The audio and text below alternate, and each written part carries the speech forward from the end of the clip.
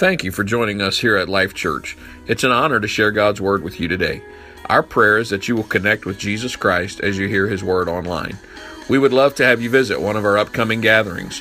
For more information, visit our website at www.lifechurchofrichmond.org or contact our church offices and we'll be happy to help you in any way that we can. Let's go now to one of our recent services where you can experience a life-giving message from God's Word. And I preached my dad's funeral, and I thank you for your prayers and support because it was absolutely the hardest thing that I've ever had to do in my life. And we drove home last night, and I got home around midnight. And some people asked me, they said, why do you want to go home so bad? Because I'm going back Monday to help my mom with some stuff. And I just said, I just want to be with my church family.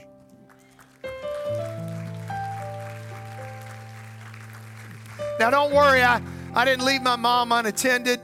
She's got plenty of support. And I made sure before I left, is it okay to go home, Mom? She said yes. So thank you for everything. I will get through this because I won't talk about this anymore. But thank you for all the love and support that we've received. Rodney already mentioned next Sunday is Mother's Day, and we've got a special treat. If you haven't got to hear my wife speak, you make sure you're here next week. It's going to be a great, great time. You don't want to miss it. Amen. Well, take a deep breath here. 2 weeks ago was Easter Sunday, and because I had to be gone last Sunday, I didn't get a chance to celebrate with all of you, but what a great and beautiful day we had. Amen. I don't know about you. It feels like an eternity ago for me, but it was a beautiful day. The kids loved the petting zoo, the Easter egg hunt, and I just wanted to stop and say thank you to everybody who worked so hard to make Easter such a great day at Life Church. And many of you brought friends. And by the way, if you're one of those friends, welcome back. Glad you're here. You have proven that you are smarter than the average person by coming back to Life Church. Now, on Easter Sunday, I preached a message called You Can't Keep a Good Man Down. And I talked about how the doubters couldn't keep Jesus down. The devil couldn't keep Jesus down. And that, thank God, death couldn't keep Jesus down. Amen? So here we are 2 weeks after Easter Sunday. Now, I assume that the peeps are all gone. Most of the jelly beans and chocolate have been consumed. I was pleasantly surprised to arrive home last night at midnight and see about 30 jelly beans left in my jar. And so I had a big old handful of jelly beans before I went to bed. I mean, you know, some people it's ice cream, it's jelly beans. Evan was helping me eat some of those last night too. People are now starting to think about summer. They're starting to think about school graduations. We got some people graduating around here. It's so exciting. And people are thinking about family vacation. But have you ever stopped to think about what happened with the disciples and with Jesus when Easter was over? What, really went on after the biggest event in world history that took place. And, very few of us really enjoy the luxury of coming to the end of even our most productive work day and saying, it is finished. I'm through. I've accomplished everything that I set out to do. But did you know that is exactly what Jesus did? Instead, when we do something, we all know that we've got a long list of things that we probably hope to get done that never get done. I've got a task list app that I use on my phone, and just about the time I get all the tasks whittled down, I think of something else, and it's just a perpetuating cycle of things, and we never quite get done. Even on a great day, even on a productive day, if you stop and think about it, there's probably always something left to do. Maybe it's the garage that you intend to clean out every spring. Maybe it's the closets that need to be decluttered or the attic that needs to be cleaned out. Maybe it's the junk drawer in the kitchen that no matter how many, I wish my wife was in here to hear me say this, no matter how many times I clean it out, it gets cluttered up again. I hope the Lord lets her hear that on tape. Amen. But very seldom can we just sit back and fold our arms and say, I'm done. But Jesus actually did that. He said, it's finished. I've done everything that I need to do. Look back at Jesus' resume. In the wilderness, he conquered sin and he humiliated the devil.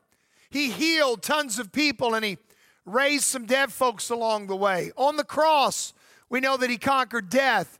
In the grave, we understand that he conquered hell. And behind him was the persecution from men that he had to endure. Before him was the unending applause of angels. And behind him was the cross. Before him was the crown. Behind him was Calvary. And before him was all of heaven's glory.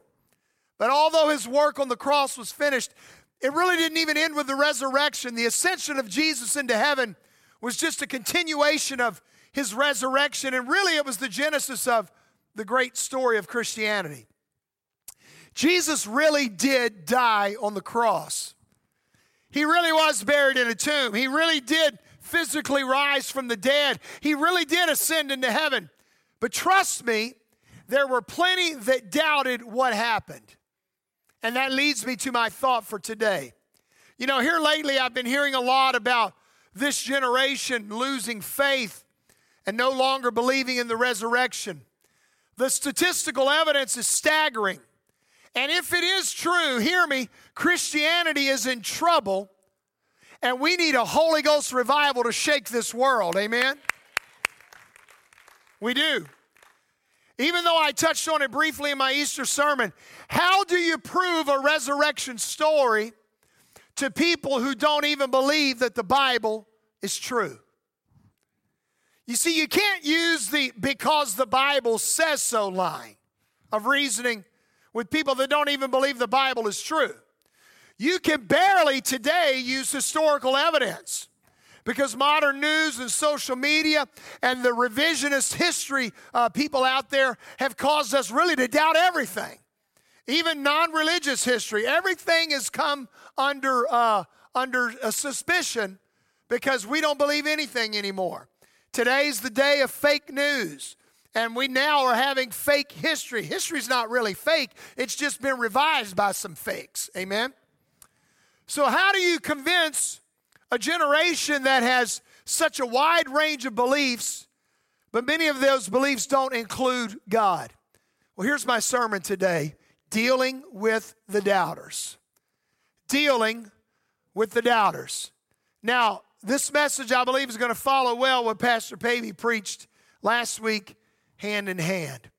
Now, before Jesus left in bodily form once and for all after the resurrection, the book of Acts tells us that Jesus stayed around for a while. I've got quite a bit of scripture here today. Acts chapter 1, verse 1 through 3. Look at it. It says, in my first book I told you, Theophilus, about everything Jesus began to do and teach until the day he was taken up to heaven after giving his chosen apostles further instruction through the Holy Spirit. During the 40 days after he suffered and died, he appeared to the apostles from time to time. And notice, it says, and he proved to them in many ways that he was actually alive. And he talked to them about the kingdom of God. Now notice that verse tells us why he stuck around. Really, it's two reasons. Number one, he stuck around so he could prove to many, many people that he was actually alive. And secondly, he stuck around because he still had to shore up a little kingdom business. He had to talk to them about some things pertaining to the kingdom of God so that they could carry on his work more effectively. Jesus stuck around to deal with the doubters. He did. He had tried to teach his disciples time and again that he was going to go away. He said, I'm going to die in Jerusalem. I'm going to be buried. And on the third day, I'll be raised from the dead. And you know what the apostles did? The same thing that you and I usually do every time we hear about the talk of death. We try to ignore it. They didn't really want to believe that it was going to happen. They pretended that it wasn't there. And before his crucifixion, he took his disciples into the upper room and he breaks bread and he speaks of his broken body and he shares with them the fruit of the vine and he speaks of his shed blood, but they still didn't quite get it. They still didn't really understand. So when Jesus died on the cross and was buried in the tomb, his followers were completely devastated. Look at the story. Because they really had forgotten what Jesus had said, and most of them were still failing to connect the dots. The tomb was now empty, and even then they did not really believe. It was not until they saw him and he repeatedly appeared to them and said, "Look at me, touch me, know that I'm alive, and that I've done everything that I promised that I would do." So, in a day when so many do not believe, how do we deal with the doubters? See, the resurrection of our Lord Jesus is one of the most substantiated facts in human history. The Word of God tells us that what the Lord was doing those 40 days, Acts 1 and 3, he said he showed himself alive after his suffering by many infallible proofs, being seen by them 40 days and speaking of the things pertaining to the kingdom of God. Let me just quickly share with you some of the testimonials from the Bible to the doubters. The first proof is the testimony from an angel himself. Matthew 28, 5 and 6. It says, "But the angel answered and said to the woman, 'Do not be afraid, for I know that you seek Jesus who was crucified. He is not here, for he is risen, as he said. Come and see the place where the Lord lay.'" So the angel says he's resurrected. That's convincing proof. There's also the testimony of the women as they departed from the tomb, Matthew 28 and verse 9. "And as they went to tell his disciples, behold, Jesus met them, saying, 'Rejoice.' So they came and held him by the feet and worshiped him." So here's more convincing proof. Now Jesus later appeared to all 11 as they ate, even when they had not believed like they should. And here's what he said to them in Mark chapter 16, 14.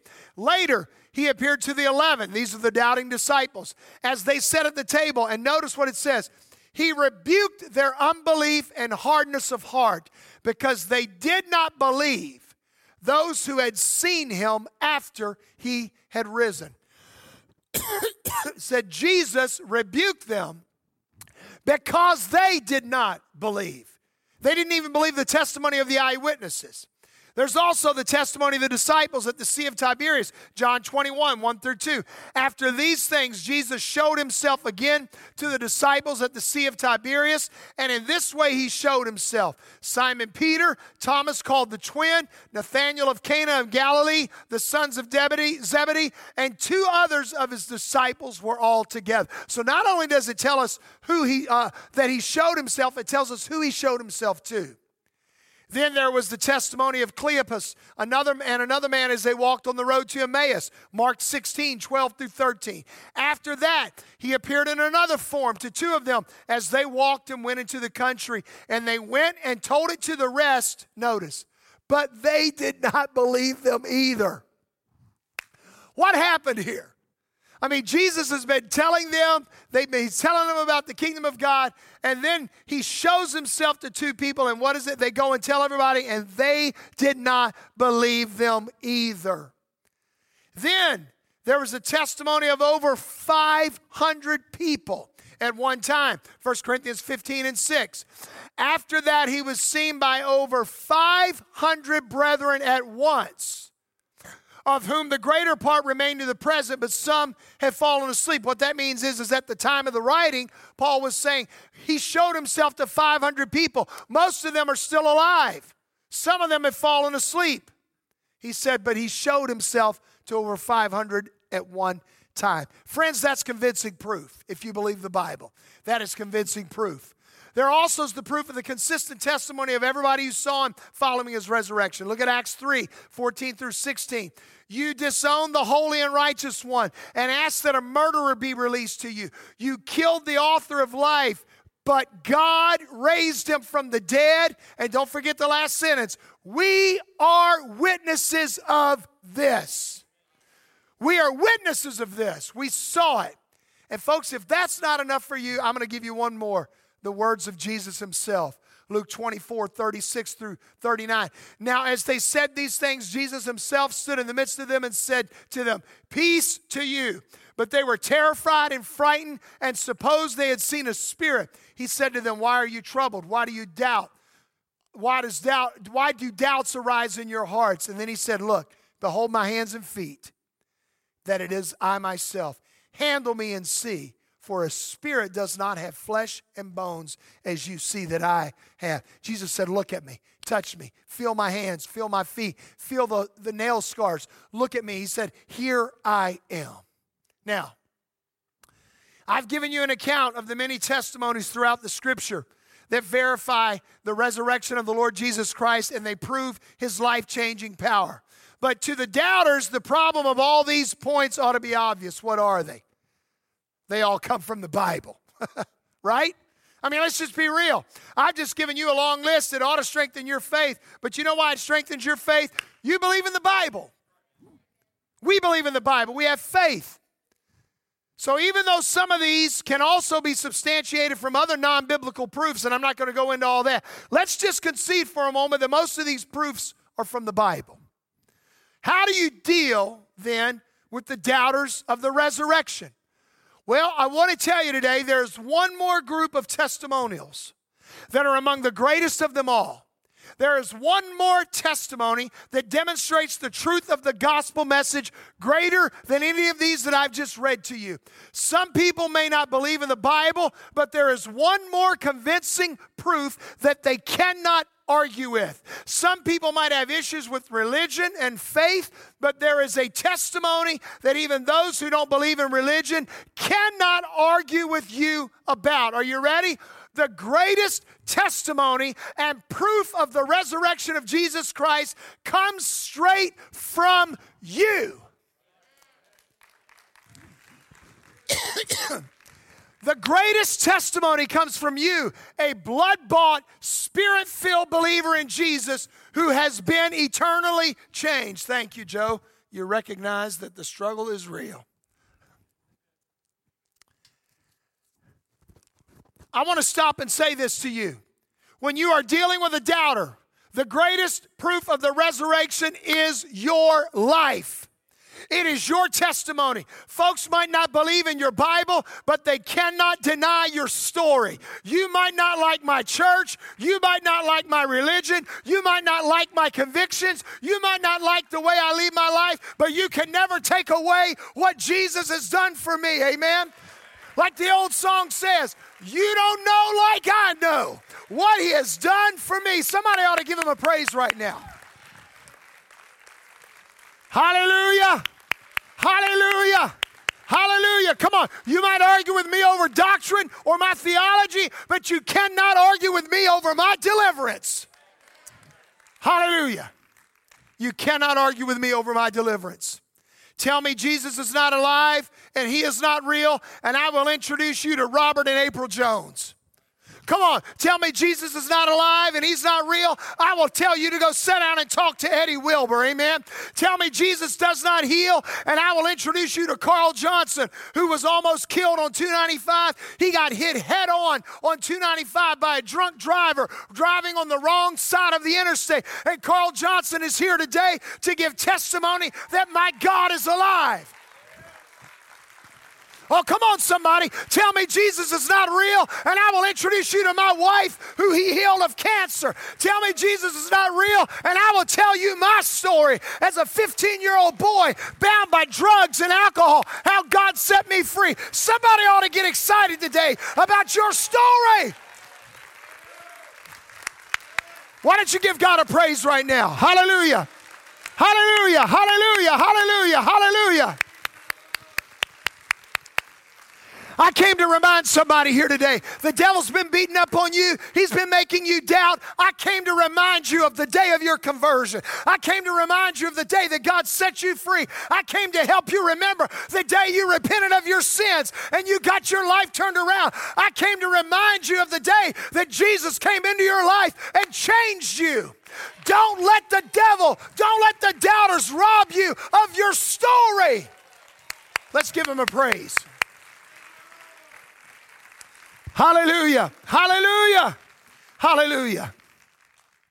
Tell me that Easter is just some feel-good story. And I'll tell you about Carter and Dana Cobb walking into this church and interviewing me because they felt like God had led them to turn their life around and to get right with God. Tell me that God is not real. And I'll tell you about my father, who after open heart surgery at the age of 70 years old, I told him, I said, Dad, God has allowed you to live so you could get right with Him. And I had a lot of religious conversations with my father over the years. And you know what I always got? That's what I got. But I remember when God told me in that hospital courtyard when I was praying, Dad had been on the ventilator for 28 days, and they had called us in 3 times to tell us he was about to die. And I remember sitting in the courtyard, and I said, God, either let him live or take him now because we can't deal with this anymore. And God doesn't always talk to me like this. But I remember the Lord spoke to me very clearly, and He said, I am going to extend the years of your father's life because of your prayers and your mother's prayers so that he can have an opportunity to get right with me. And I felt the peace of God come over me. And I'm telling you, I felt the peace of God. I got up from that little bench. I walked right into the ICU. My dad was still on the ventilator, and I leaned down and I told him, I said, Dad, you will not die. You will live because God has given you a chance to repent of your sins and get right with Him. He didn't reply then because he was on a ventilator. But when he got better, I had a conversation with him, and tears welled up in his eyes, and that was all I got.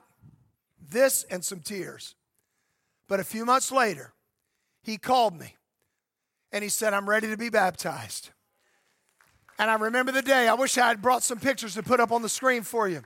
And I remember the day I baptized my dad, July 20th, 2014.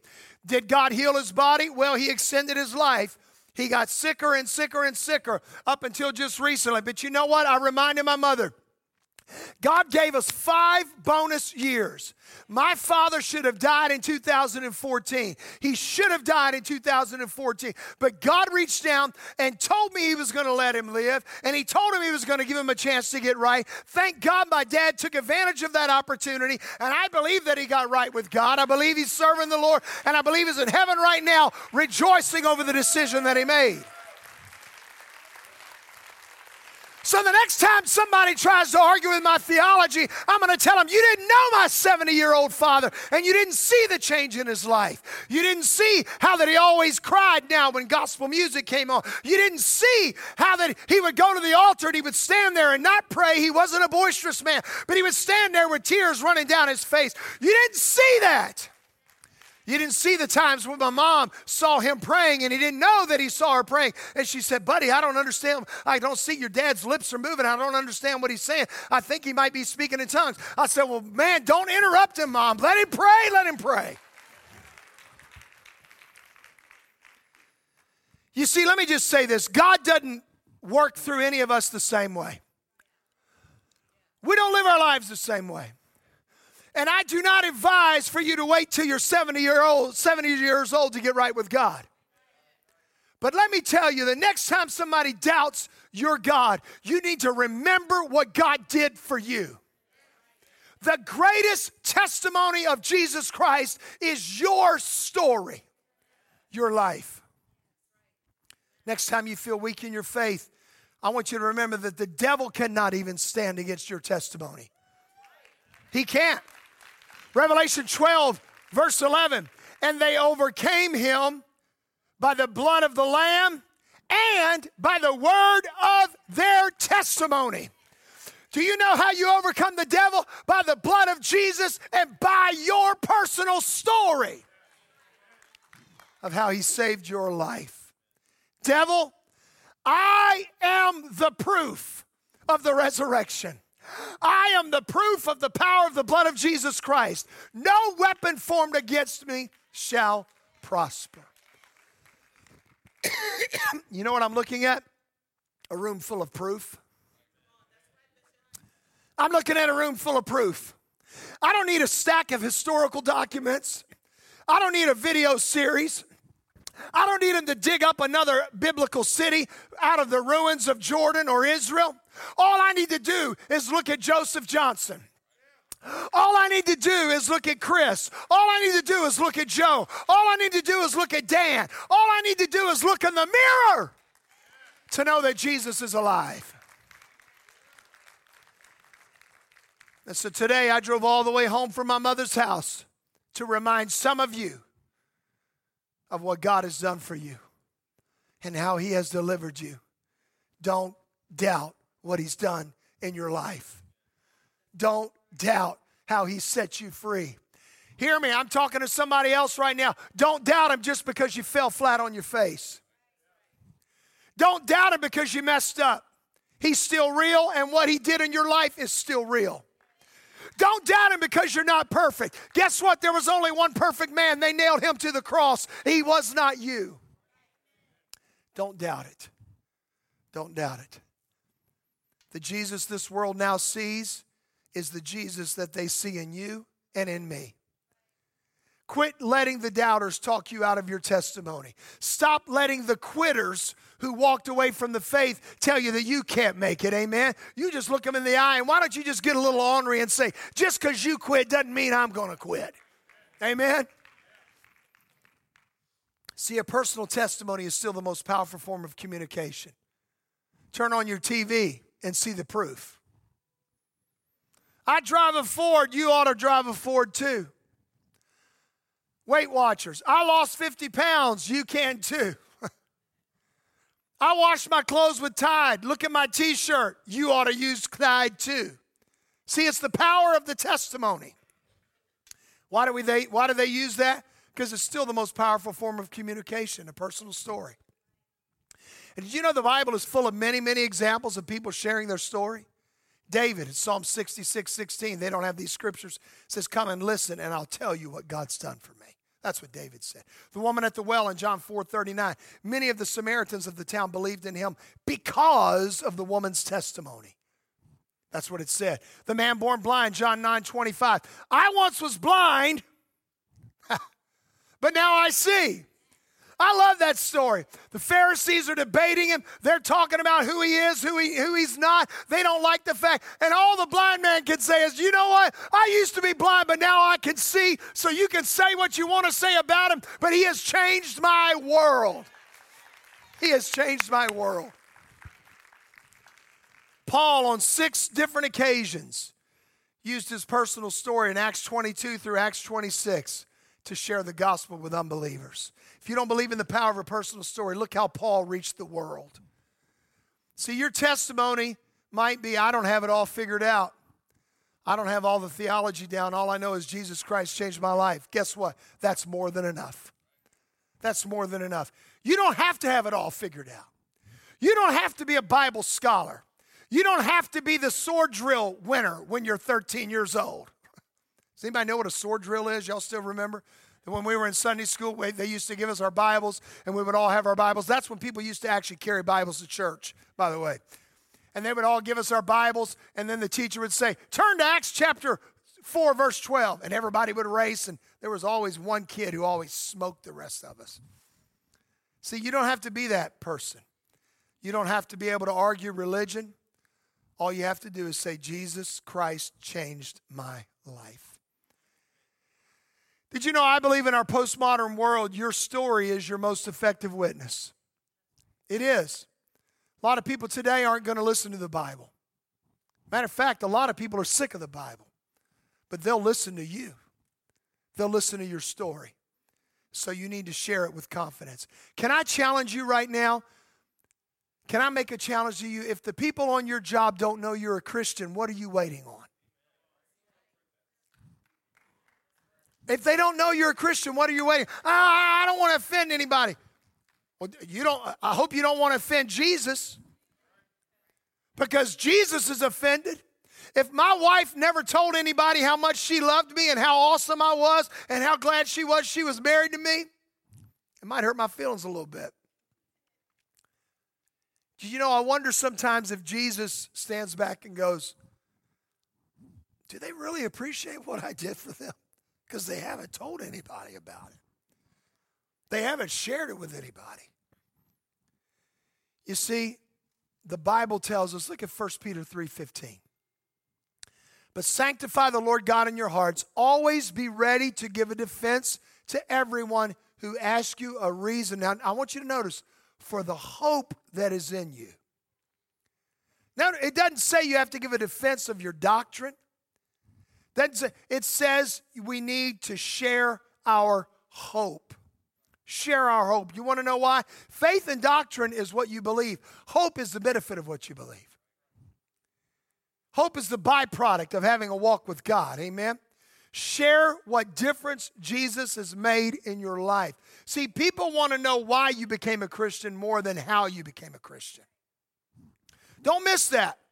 I don't want you to miss that. People want to know why you became a Christian more than they want to know how you became a Christian. Because if you can share with them the why, eventually they may want to know the how, and then they will do the what. Amen? Then they will do the what. They want to know, what difference did he make? If I could be more practical, some of them are just asking, is there any solution to my problems? Like what God did for your life. Is there any advantage of me becoming a Christian? Can he turn my life around too? Share the hope. I came to encourage somebody here today. Musicians and praise team and prayer team, come on up. I came to encourage somebody here today who's been doubting God in your life. And maybe there's just a handful of you. But hear me. You either need to get your own testimony by getting right with God, number one, or you need to remember what the Lord has already done for you in your life and rejoice in it and start sharing the hope with others. Amen? I want you to stand with me all over this house. I've only preached for 32 minutes this morning. Because hear me, your presence in church today is a convincing proof of the grace of God in your life. Yes, it is. Doug, I don't want to embarrass you. Doug, raise your hand. Doug, I'm so proud of you. I'm so proud of you. Doug's gone through a lot in his life. He's had a lot of struggles. He's dealt with a lot of issues. But guess where you are today, Doug? Row 4, chair 2. Thank you, God. Thank you, God. Dan, I see you back there. You're one of my favorite choir members. You want to know why? Because a lot of times when the rest of them are just standing there, you're doing this. Arms straight up high. Hey, Dan, I got a personal message for you. You're not perfect, and God doesn't want you to be. He loves you just like you are.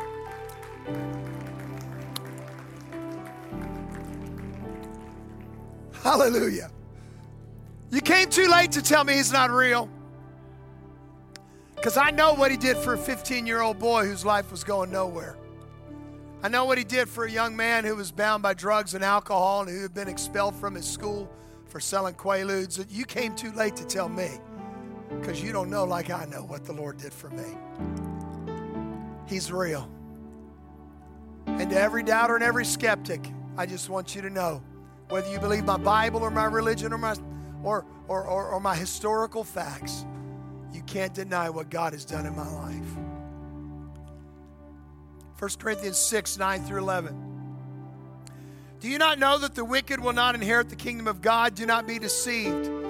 Neither the sexually immoral, nor idolaters, nor adulterers, nor male prostitutes, nor homosexuals, offenders. There's a different version up there. Let me go by this. Nor thieves, nor covetous, nor drunkards, nor revilers, nor extortioners will inherit the kingdom of God. And then verse 11. But look, and such were some of you. Everybody say were. All that list of junk. Liars, cheaters, thieves, homosexuals, you name it, the whole long list. Drunkards. It says, here's the big list. And such were some of you. Why don't you read this one with me out loud? Can you do it? But you were washed, but you were sanctified, but you were justified in the name of the Lord Jesus and by the Spirit of our God. Somebody give him a praise. Hallelujah! Yes! Yes!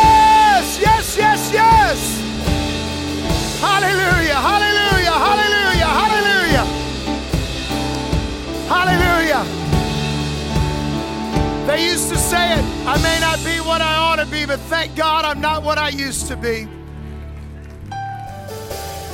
So I'm going to open up this altar right now, and I want every grateful child of God to step out from where you are and come down and say, God, I thank you for my story. I thank you for what you've done in my life. I thank you for the way you turned me around. And if you don't have a story yet, I invite you to come forward and repent of your sins and invite God into your life. Invite Christ into your heart. Ask him to move in your life. Come on, I invite you to come. If you've never been water baptized, we'll baptize you. If you've never received the baptism of the Holy Spirit, God can fill you today. Let's rejoice right now.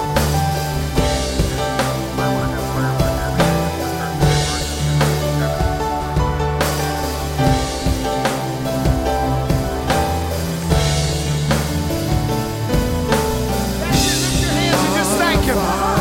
Come on, thank him for your story.